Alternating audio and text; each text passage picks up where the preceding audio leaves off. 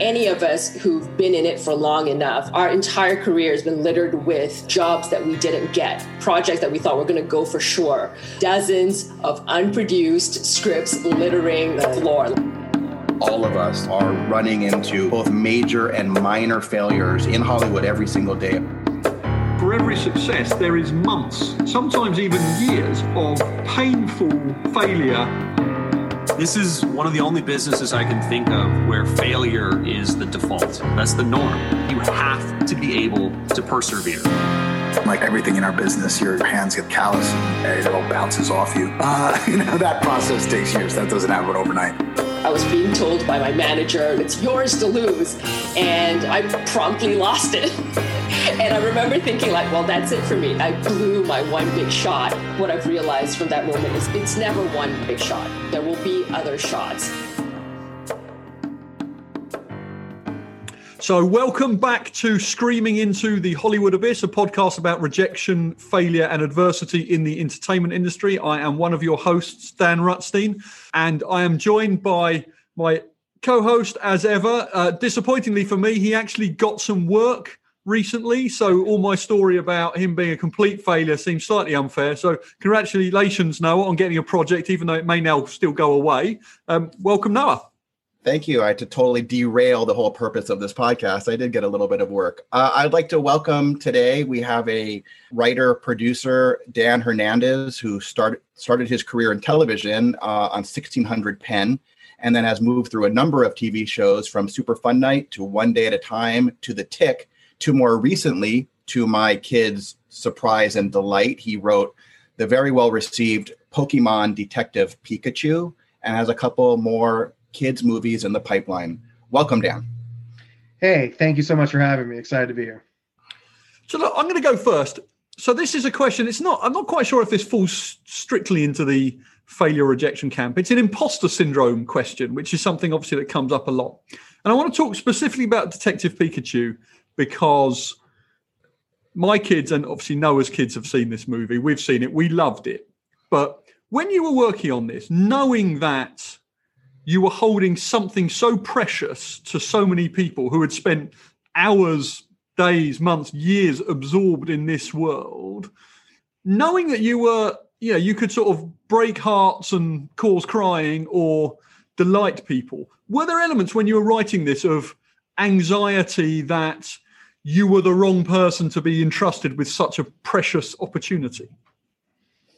Yeah, I definitely think that there were.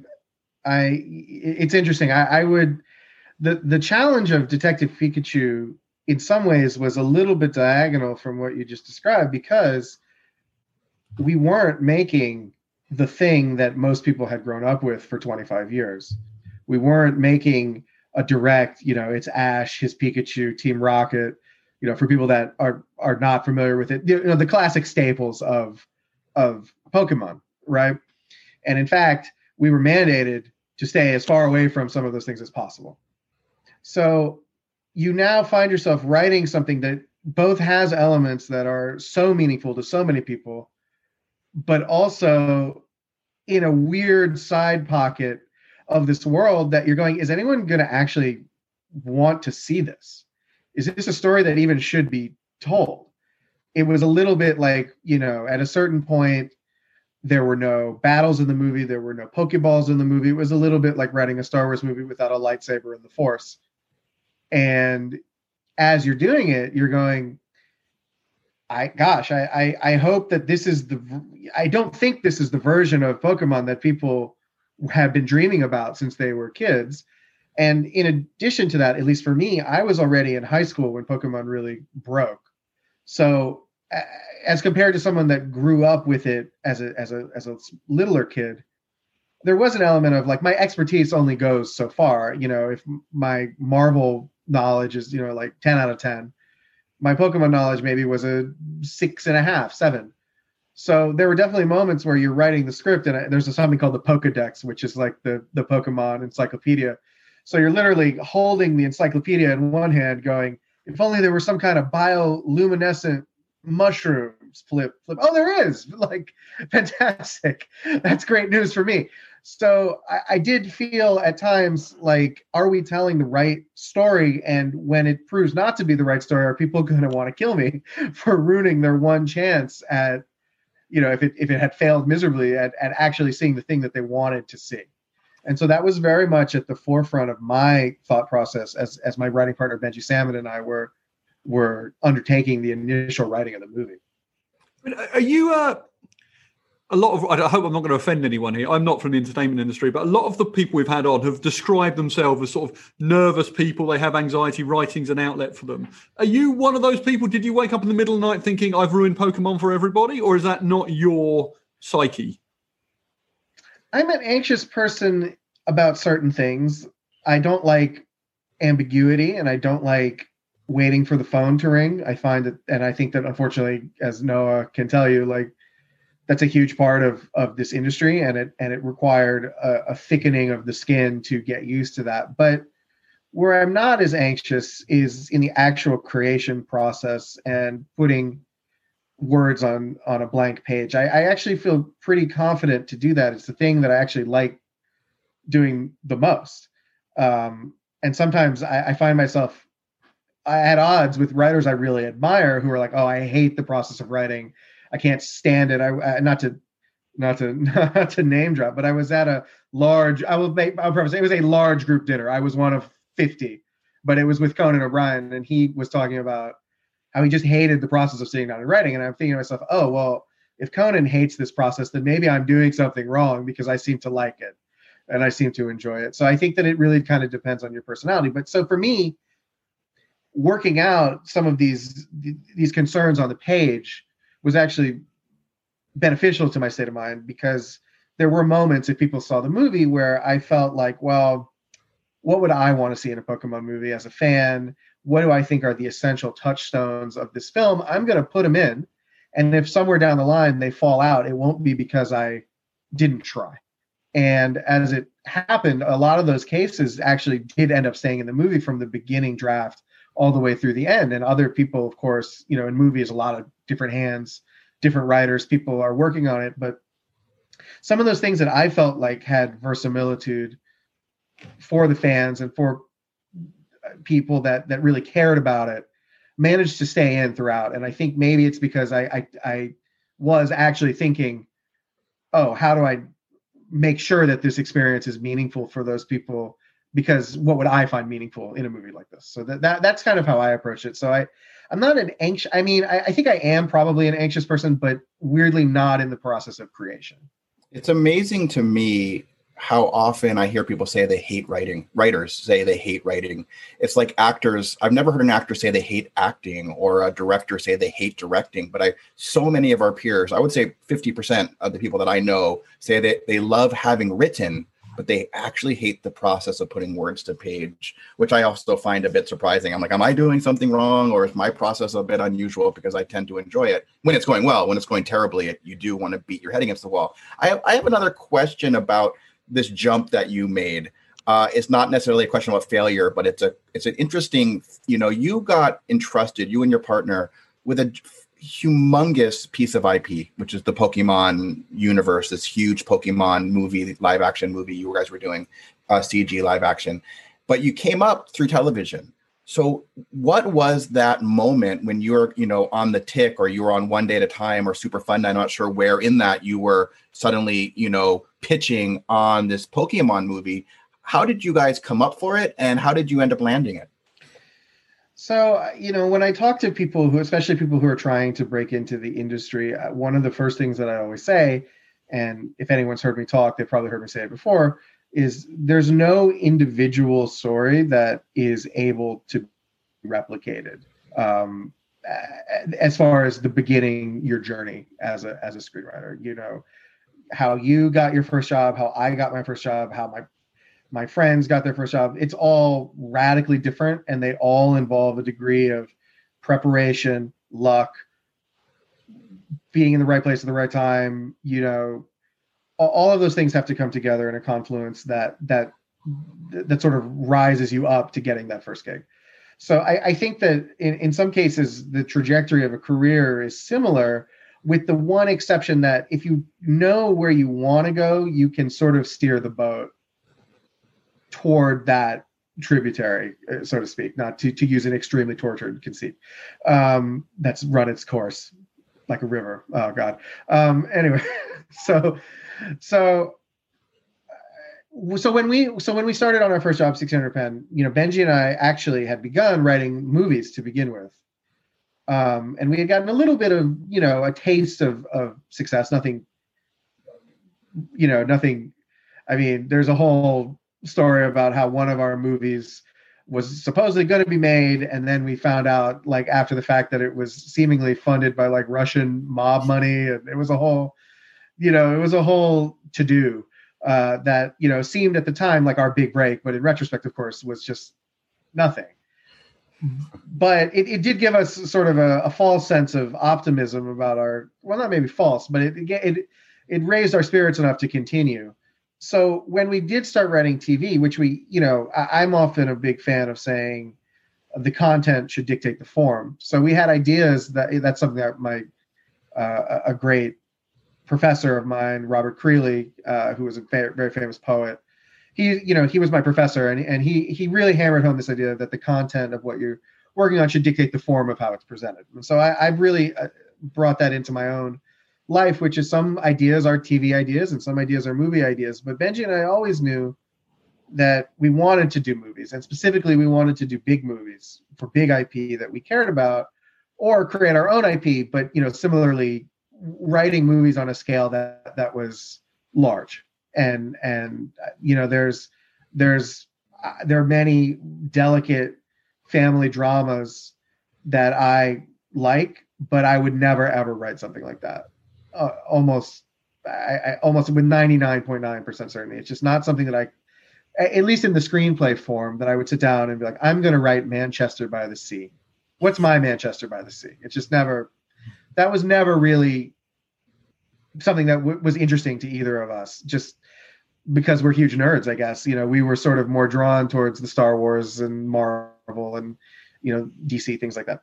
So as we were able to start this career as TV writers, we always tried to keep it like the door open on the movie writing stuff. And we were fortunate and I try to be pretty honest about this. I had the good fortune to go to high school with Josh Gad, the actor. So when we got that job on 1600 Pen, Josh had seen, and we had at this point, and this is probably more on the failure side of the conversation, we had met on every major Emmy-winning show comedy that you could meet on, and got none of those jobs. We had met on The Office, 30 Rock, Parks and Rec, Community, American Dad. There's probably others that I'm forgetting, and we didn't get any of those jobs. So we had been knocking on the door for a while, but nobody knew that. And as fate would have it, Josh got this TV show after doing Book of Mormon. And he had always said, well, if I ever have a TV show, I'd love you guys to write for me. And we had sort of said, okay, well, where are you going to get a TV show, Josh? And sure enough, he goes to New York and does Book of Mormon, gets nominated for a Tony, which he should have won, and comes back with a TV show. And so so anyway, that sort of kickstarted the process of us, and and all of these stories have like many component pieces, but we started working with Josh, and then Josh had an opportunity to talk about starring in a Gilligan's Island movie, and he wanted to partner up with someone to write the movie, and he knew that Benji and I were big fans of Gilligan's Island, and so through Josh, we were able to kind of get our first big studio assignment. There were all kinds of problems with that particular project, but one of the problems was not the script, which I think ended up pretty funny and pretty good. So suddenly, even though that we were younger writers, we were only 27 at that time, 28. We had now written a studio feature. So the door was now a little bit cracked open for us to continue to pursue movie writing, which sometimes, for people who don't know, if you're a lot of times, especially agents, like to brand you in a certain way, which is to say you're the TV writer who writes young people in an apartment comedies. That's what you do. or you're the big high concept sci-fi movie writer, and that's what you do. And we shouldn't, cross pollinate those things. And Benji and I always sort of rejected that. And so we kept pursuing these things. And what ended up happening was we did a project. Sorry if this is a long-winded answer, but it's this just goes to show you how many steps down the line some of these things need to bear fruit, which is we wrote another movie for Josh for the producers at Paramount, Mary Parent and Cale Boyder. That was called Heavy Duty. The premise was basically city slickers at fat camp. I think it's really one of the funniest things that we've ever written. And it really looked like that movie was very close. It seemed like that was a movie that was going to get made. And then Mary Parent called us one day and basically said, hey, I'm taking a job as the president or, the head of Legendary. All my projects at Paramount are now dead.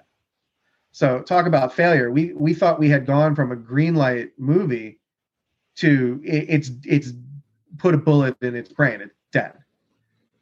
So that was very disappointing. But what ended up happening is that we kind of stayed in touch with them. And by the time that they were doing Pokemon, they were like, who are the biggest nerds that we know? We need some nerd brains on this. And that ended up being Benji and me. And we were brought in through these other relationships for what was, originally supposed to be just a one-day thing. And because we, were nerds authentically and knew Pokemon authentically, it kind of spiraled into us working on it. And then we were writing an outline, and then we were suddenly writing the movie. So it was like a very long continuum of things that had to like kind of fall into place over the course of 5-6 years in order to land that property. And we were very fortunate to do so because, our first produced movie was this giant blockbuster, as opposed to normally you kind of level up with movies, especially.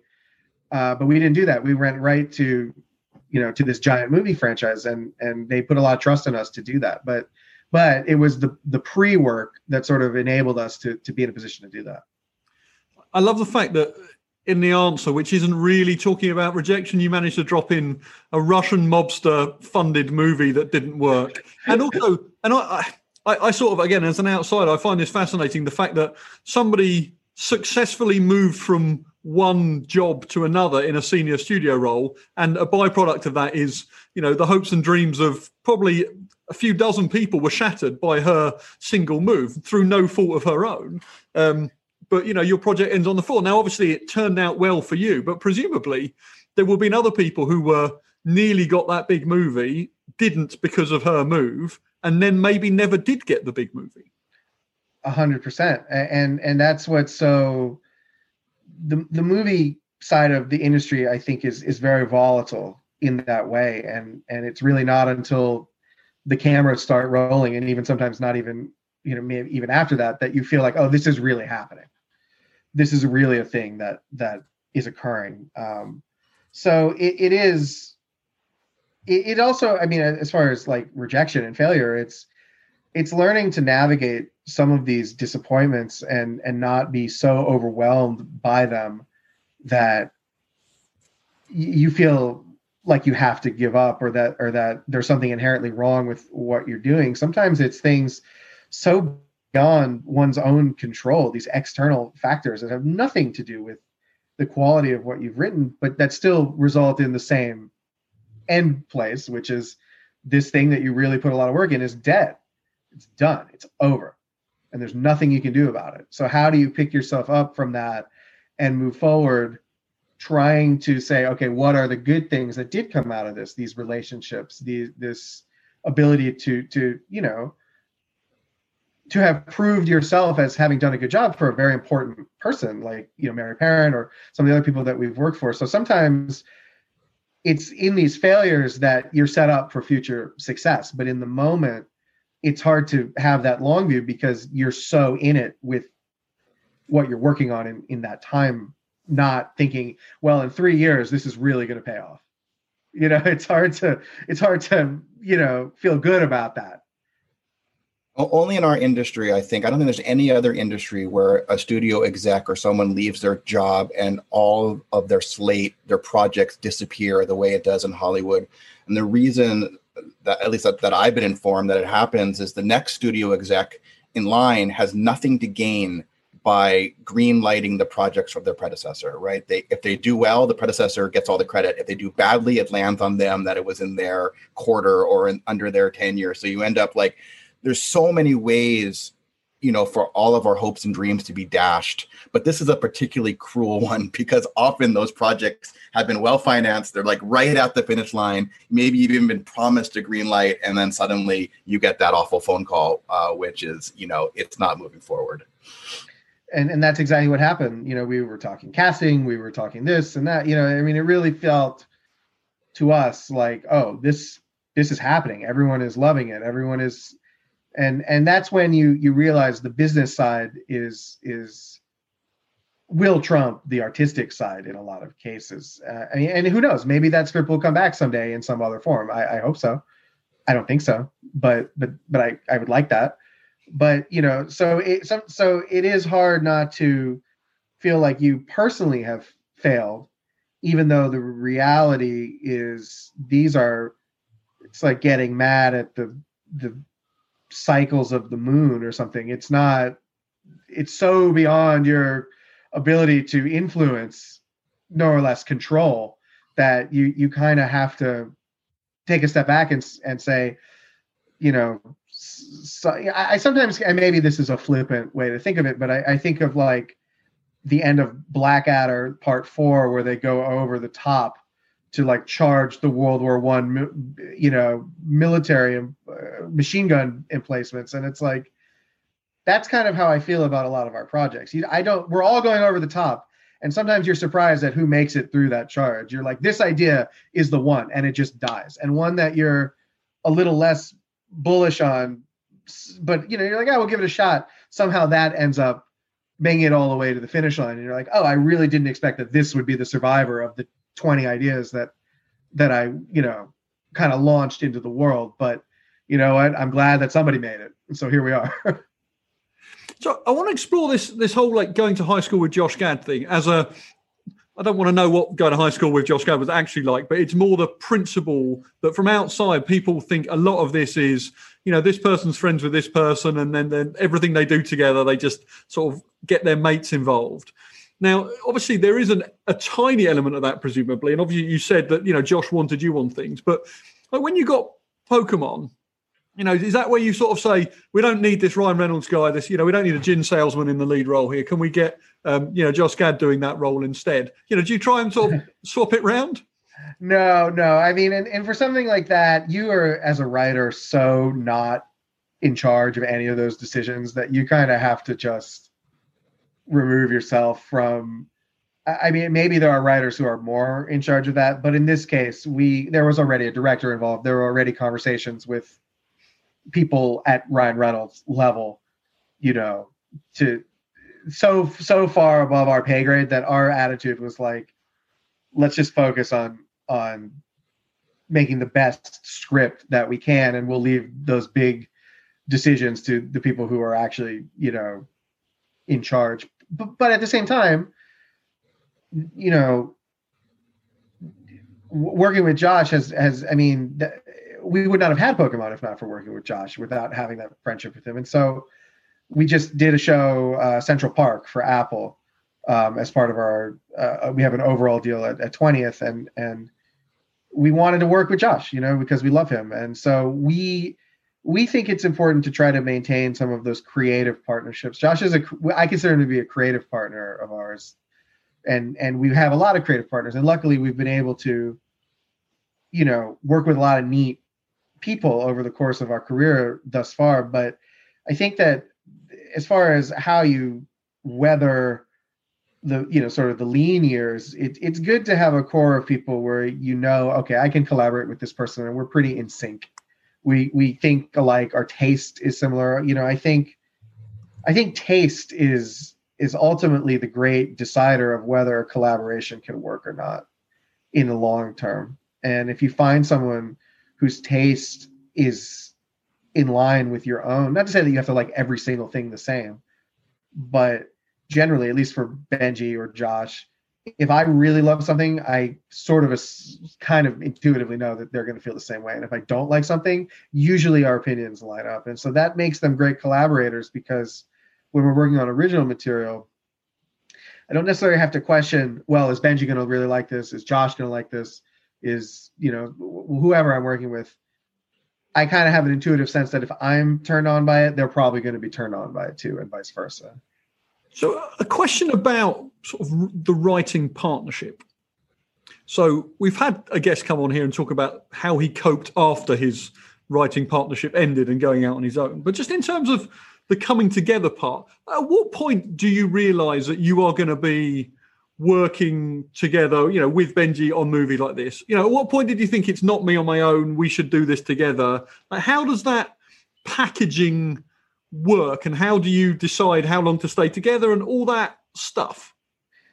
Benji and I are perhaps atypical as partners, in the sense that we started writing together our senior year of college at Brown in a very intense class that was sort of the de facto equivalent of a theater thesis class. They don't actually have a theater thesis class, but this is sort of the closest thing that they have to it, which is writing, producing, and starring in your own hour-long solo show. And you get partnered up with someone who directs your show and helps, and basically becomes your writing partner through the course of this class, which I think met 4 days a week for half a year. So Benji and I pretty quickly, at the end of college, were with each other every single day, writing with each other pretty much every single day, producing each other's shows. Basically a boot camp of whether a long-term partnership was going to be possible happened in miniature in a very short period of time. And so, like I was saying, once we realized that we were so on the same page about things like taste, what we thought was funny, what we thought was bullshit, what we thought was cloying, what we thought was, a lot of people liked, but that we thought sucked. Those are all important factors in being able to actually have a long-term partnership. It also helps that Benji and I are best friends, legitimately. So, there are definitely some partnerships that are like a work partnership. We meet at the office, we work together, and then we go home to our respective families, and we don't hang out or socialize, or we do occasionally. Benji and I are pretty much in constant communication throughout the day. We hang out independent of having any work to do. So we're fortunate in the sense that we actually really like each other and like want to, watch The Mandalorian together, whatever. So we have been sort of able to ride all the tensions that come with partnership, including not being successful. At a certain point, we were both living at his mom's house in Tarzana. So those kinds of experiences, if you can weather them in the times that you're not having success, it sort of points the way towards future success. Now, success is its own poison sometimes. And there are plenty of cases of people that are like, we finally had our big break and then we broke up. And I think we all know people like that. So I think that it's just, for whatever reason, that our skill sets complement each other such a way that it's, there was a point, like you said, there was a certain point, and it was like, oh, we're going to be doing this for a long time. But I also think sometimes I've talked to some writers who say to me, sometimes I wish I just had a partner. It would be so much easier. And I sometimes laugh at that, because I actually don't think having a partner is easier in the ways that people maybe think that it is. Yes, we can be doing two different things at the same time. That's useful, but we also have to have concordance about everything. And if you're the kind of person that doesn't like it when someone, edits out whole scenes that you've written, you're not going to like working with a partner.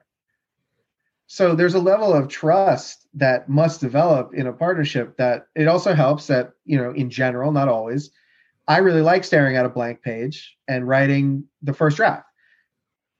Benji doesn't like that as much. Not to say he doesn't do it, but he's not as into that as I am. But what he does like doing is taking whatever crap that I have put on the page and making it good.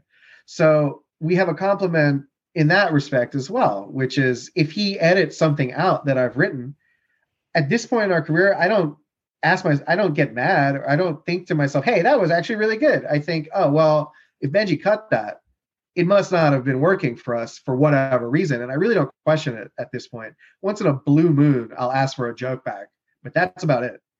So I do think that it's a matter of, personalities being able to fit together in the right way and to try to be as egoless as possible. And it's hard to be egoless. So that's why I think sometimes when people are like, well, it'd be so easy to have a partner. I'm like, I don't know about that.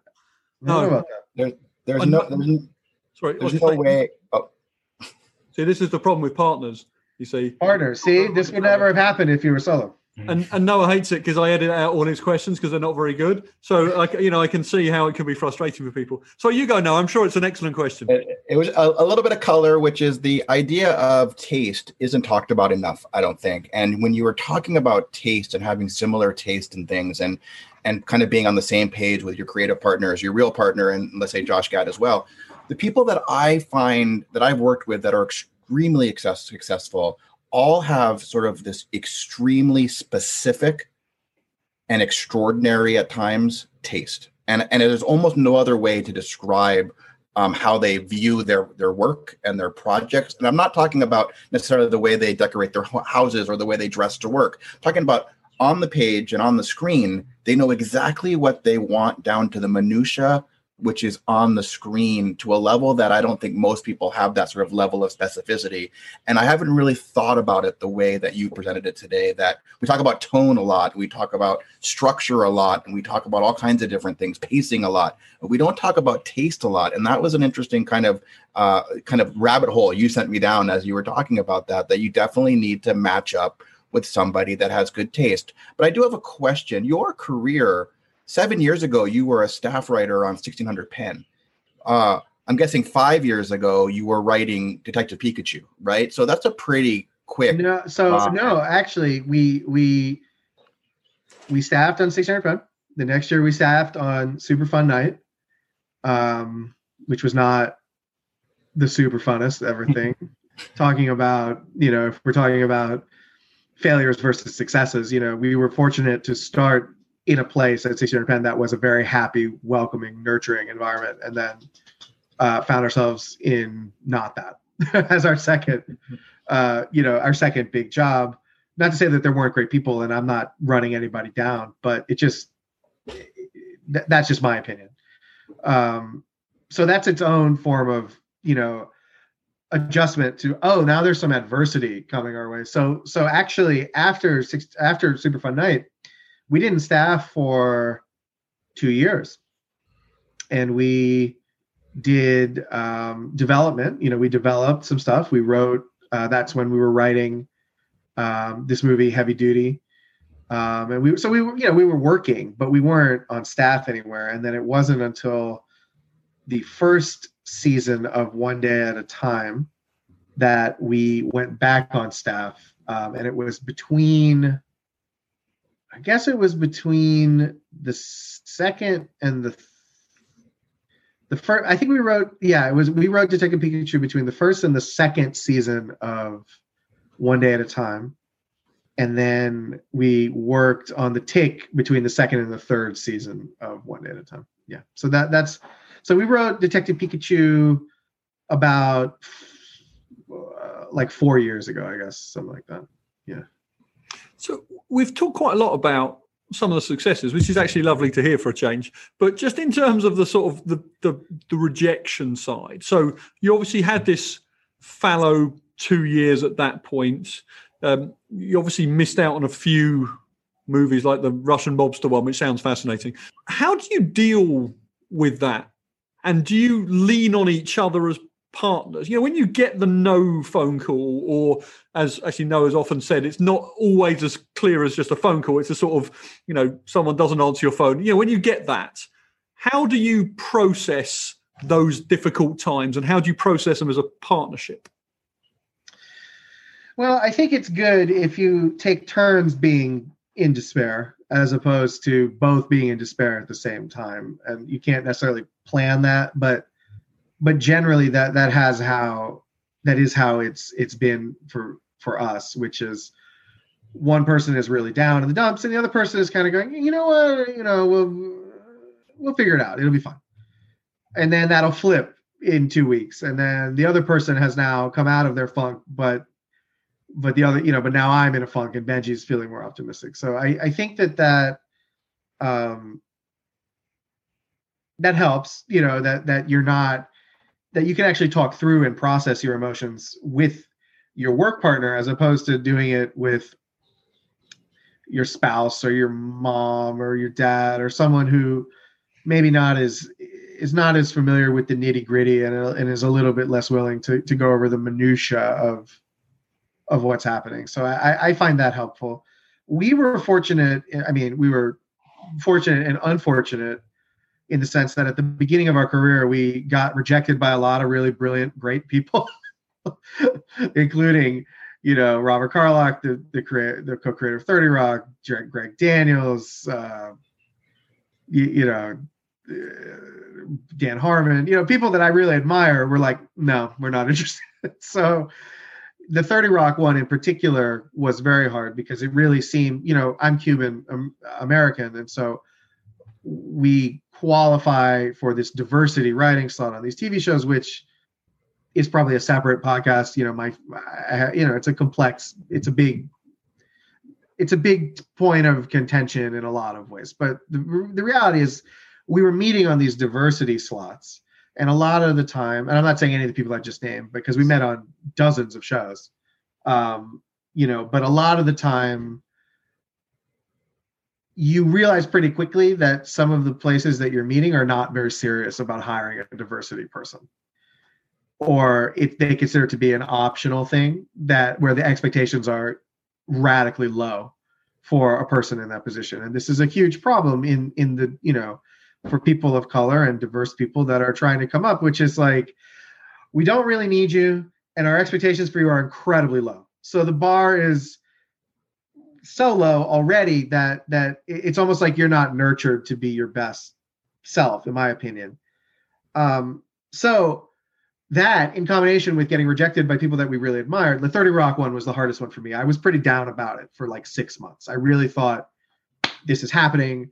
I had flown from New York. It was like one of those, like, you need to be in LA tomorrow by noon. And I was like, but doesn't 30 Rock shoot in New York? I'm in New York right now. And it was like, no, come to LA. Okay. So, I spent like $1,500 that at the time I didn't really have to spend to come to LA to take this meeting that ultimately we didn't get that job. And by the way, maybe they were probably right not to hire us. We were so young and pretty inexperienced, but it felt like one of those things, like, it's happening. And then it didn't happen. But, back to my previous theme of the sort of the continuum of one's career, one of the executive producers of that show is a guy named David Miner, who's a big manager at 3 Arts, which is also a production company. So when things did start to happen for us, we were already a known entity, and we had an in at 3 Arts, and we ended up signing with our manager at 3 Arts because of this pre-existing interaction that we had with the big cheese one of the big cheeses of the company, who was like, oh, I love those guys, we should sign them. So 5 years later, this rejection paid dividends. I will also say, David Miner was very cool to us. He sent an email to NBC after we didn't get that 30 Rock job that was basically like, hey, NBC, I don't know how you do this. Hey, NBC, you should be aware of these guys. And that also paid dividends like 4 years later, when some of those same people that we had met with were the ultimate decision makers on whether we should be hired on a 1600 pound. So at the time, it was a devastating loss that I didn't think was recoverable, because 30 Rock at the time was winning all these Emmys, and it was the biggest, most hot show ever. And I actually was already living in New York. So for all of these reasons, it was like, this is going to be perfect. My life is really starting. And then it just didn't. But all of those things, all of those components of this rejection actually yielded positive stuff just much later. And the training, of course, of, if I could get over not getting 30 Rock, I was kind of like, you know what, I can kind of get over anything.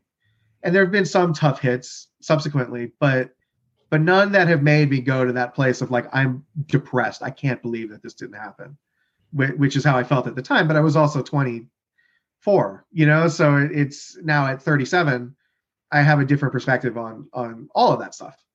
So anyway, I don't know if that answers your question. But it sounds like A, you're not completely over it. B, that's a fantastic. I mean, just that is such a. I mean, I'm trying to imagine me being completely over, coming so close to a hit show like that, and it just doesn't go away. I mean, one can't help but imagine what one's life would have been like had some of these things come through.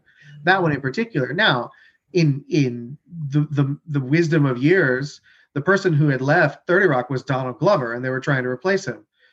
A generational genius. And then we come in, we're like, hey, you should hire us. So I could sort of see why we didn't stack up as compared to a genius.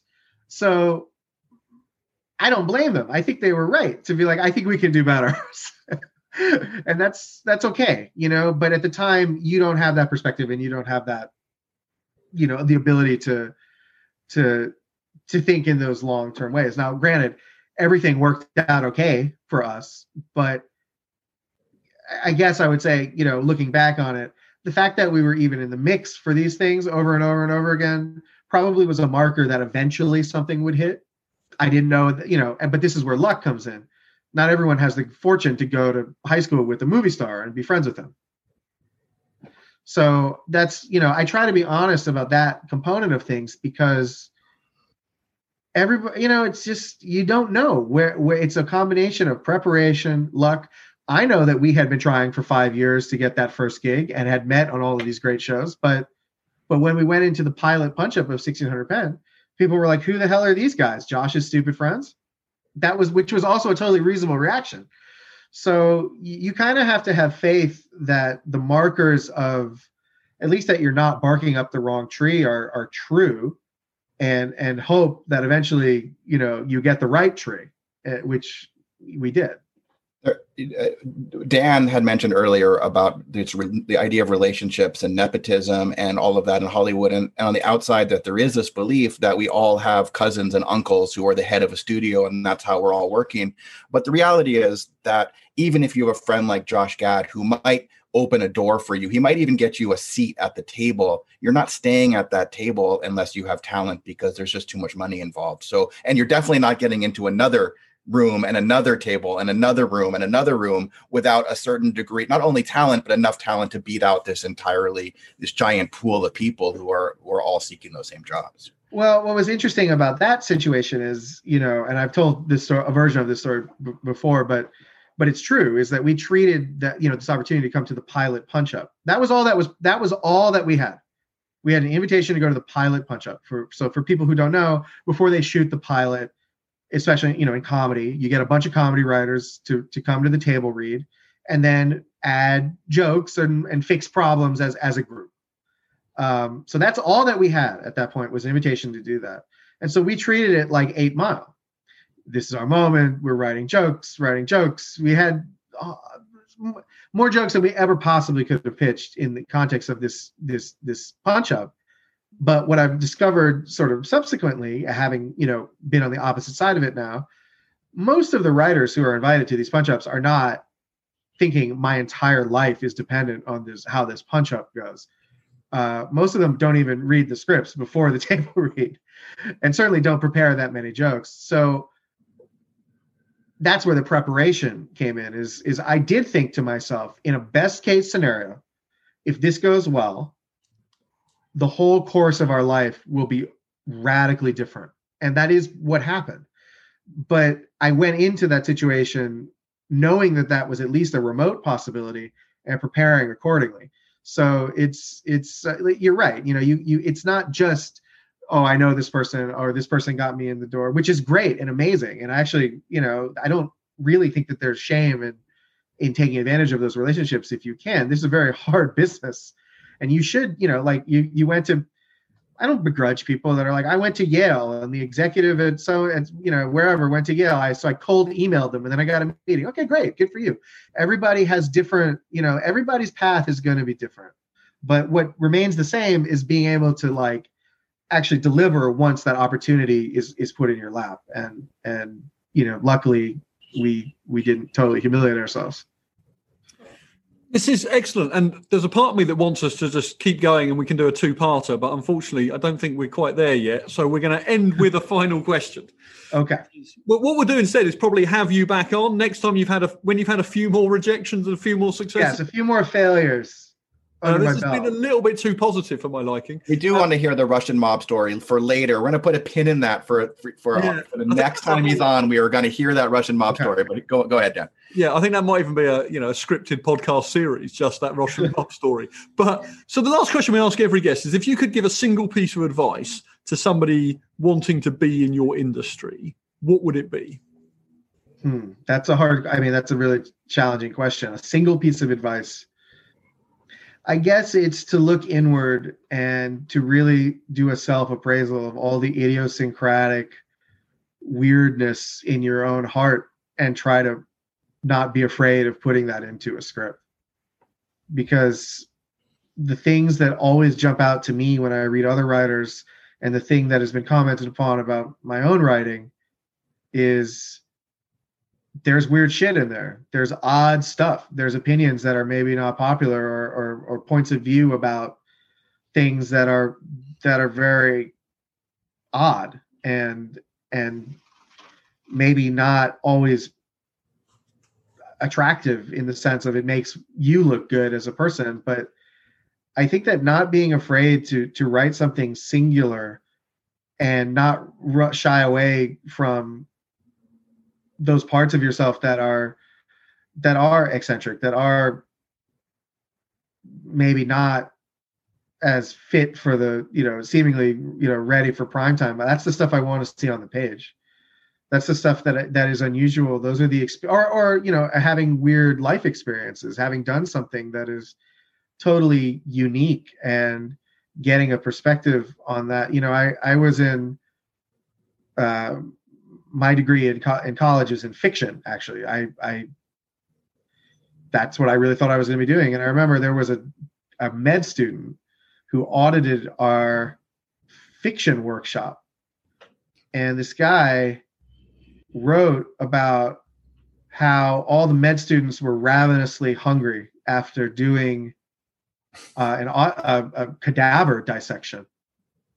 And I had never seen someone write about, first of all, this topic. Second of all, it wasn't what you would expect, the beauty and fragility of life, and I was weighing a person's heart in my hands. It was like we were in the guts of this person and we were all just starving afterwards. And I remember thinking, that's a fucking weird thing to put in your short story, but it was true and it's memorable and it stayed with me to this day. I doubt that person is even a writer. I'm sure that person has gone into a successful career in medicine, but the articulation of this point of view that, maybe isn't seemingly congruous with our idea of, medicine and healing and all that stuff, man, it made an impact on me. And so I think just using that as an example, what are the things like that in your own writing or in your own life that you can put on the page and make someone come away going, wow, I never had that perspective, or this person is a total maniac. I have to meet them. That's, but with control, with intention. That's the, not just, blasting it all onto the page, but doing it with a degree of judiciousness and of purpose. That's what you have to try to cultivate. At least that's where my head is at today. We see all of these arguments on Twitter, right, about the rules of screenwriting, and we're always bickering over bold and not bold, or underline, or VC, or camera direction, and all that. And what's frustrating to me is that there seems to be a certain school of teachers who are teaching their screenwriting students to be exactly the same as everybody else. You need to make these screenplays look and feel exactly like all the other screenplays that are on the conveyor belt of screenplays that are going into development offices. And in my mind, I could be wrong about this, but it echoes what you're saying. Be wild, be out there, make them look at this going, what am I reading? Because that is going to keep them interested when they have a stack of 500 scripts behind them to be in. Now, don't be completely, off base and writing in crayon, but like put your own stamp on it, put your own voice on it, and don't worry about all those other things because they're going to remember your screenplay, and that's what you need them to do. I think that's right. I find all those arguments on Twitter to be quite tedious a lot of the time, because if there's an idea, if there's a beating heart behind the script, it doesn't matter if you write "we see" or you underline the bolds or you even don't format it, exactly the way that, Aaron Sorkin formats. Who cares? It doesn't matter. It really doesn't matter, because it's identifying that there's a core of something real that you can hold on to that is ultimately the goal of any screenplay, whether that is Manchester by the Sea Part 2 or the dumbest comedy about dudes hanging out in an apartment. But either way, it has to be the best version of that, and it has to come from a point of view that is distinctly your own. I think of the cold open of New Girl. I think, to me, one of the great comedy cold opens. You get everything that you need to know about that character and about the point of view and the world that we're entering into. It's all right there in like 2.5 minutes. It's perfect. Perfect. Liz Merriweather articulates only through her point of view, her heuristic, what this thing is going to be about. And if you, and I remember reading it before even it was made and going, wow, this is really good. That's the experience that you're trying to capture and it takes a long time. You can't, you got to keep practicing. And I say all the time, there's tens of thousands of pages on my hard drive that no one will ever see because they weren't good enough or that I was still practicing or whatever. But if you were working toward that thing, I had a professor in college who was actually the head of the theater department who seemingly hated theater. Funnily enough, he seemingly did not like theater, but somebody asked him why he directed plays, and he said, "I'm trying to see if I can direct a play where even one person in the audience goes, I completely understand this person's mind." He was looking for that, even if it was only one person to connect with him in that way. And I think that it's a similar thing when you're screenwriting. You could get 200 rejections, but if the right person says yes, you're on your way. Good. And on that note, positivity at the end of a very positive podcast. Dan Hernandez. Sorry, I was too positive. No, it's good. Makes a change. No, thank you very much. It's been a privilege to have you on the podcast and sharing your insights. So very much appreciated. Thank you. All right. Thanks for having me, guys. Thank you, Dan.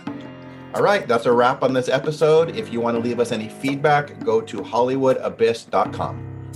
And if you'd like to subscribe, we won't stop you. And if you want to leave a review, we certainly won't stop you. In fact, we'll be incredibly grateful. And we have a couple of thank yous before we go completely. We want to thank James Launch for the intro and outro music. We want to thank both our wives who allowed us to hide in our respective basements while we record all of these interviews. And if you want to find us on Twitter and join in the conversation, I'm at Dan Rutstein and Noah is at N Evslin. Please come and find us. Please say hello. And if you really want to, please give Noah a job. Yes, I am looking for a job of any sort. I can polish shoes. I can write copy. I can even be in a writer's room. So if that's the case, feel free to reach out. But you definitely can't podcast. This is not the thing that I do well.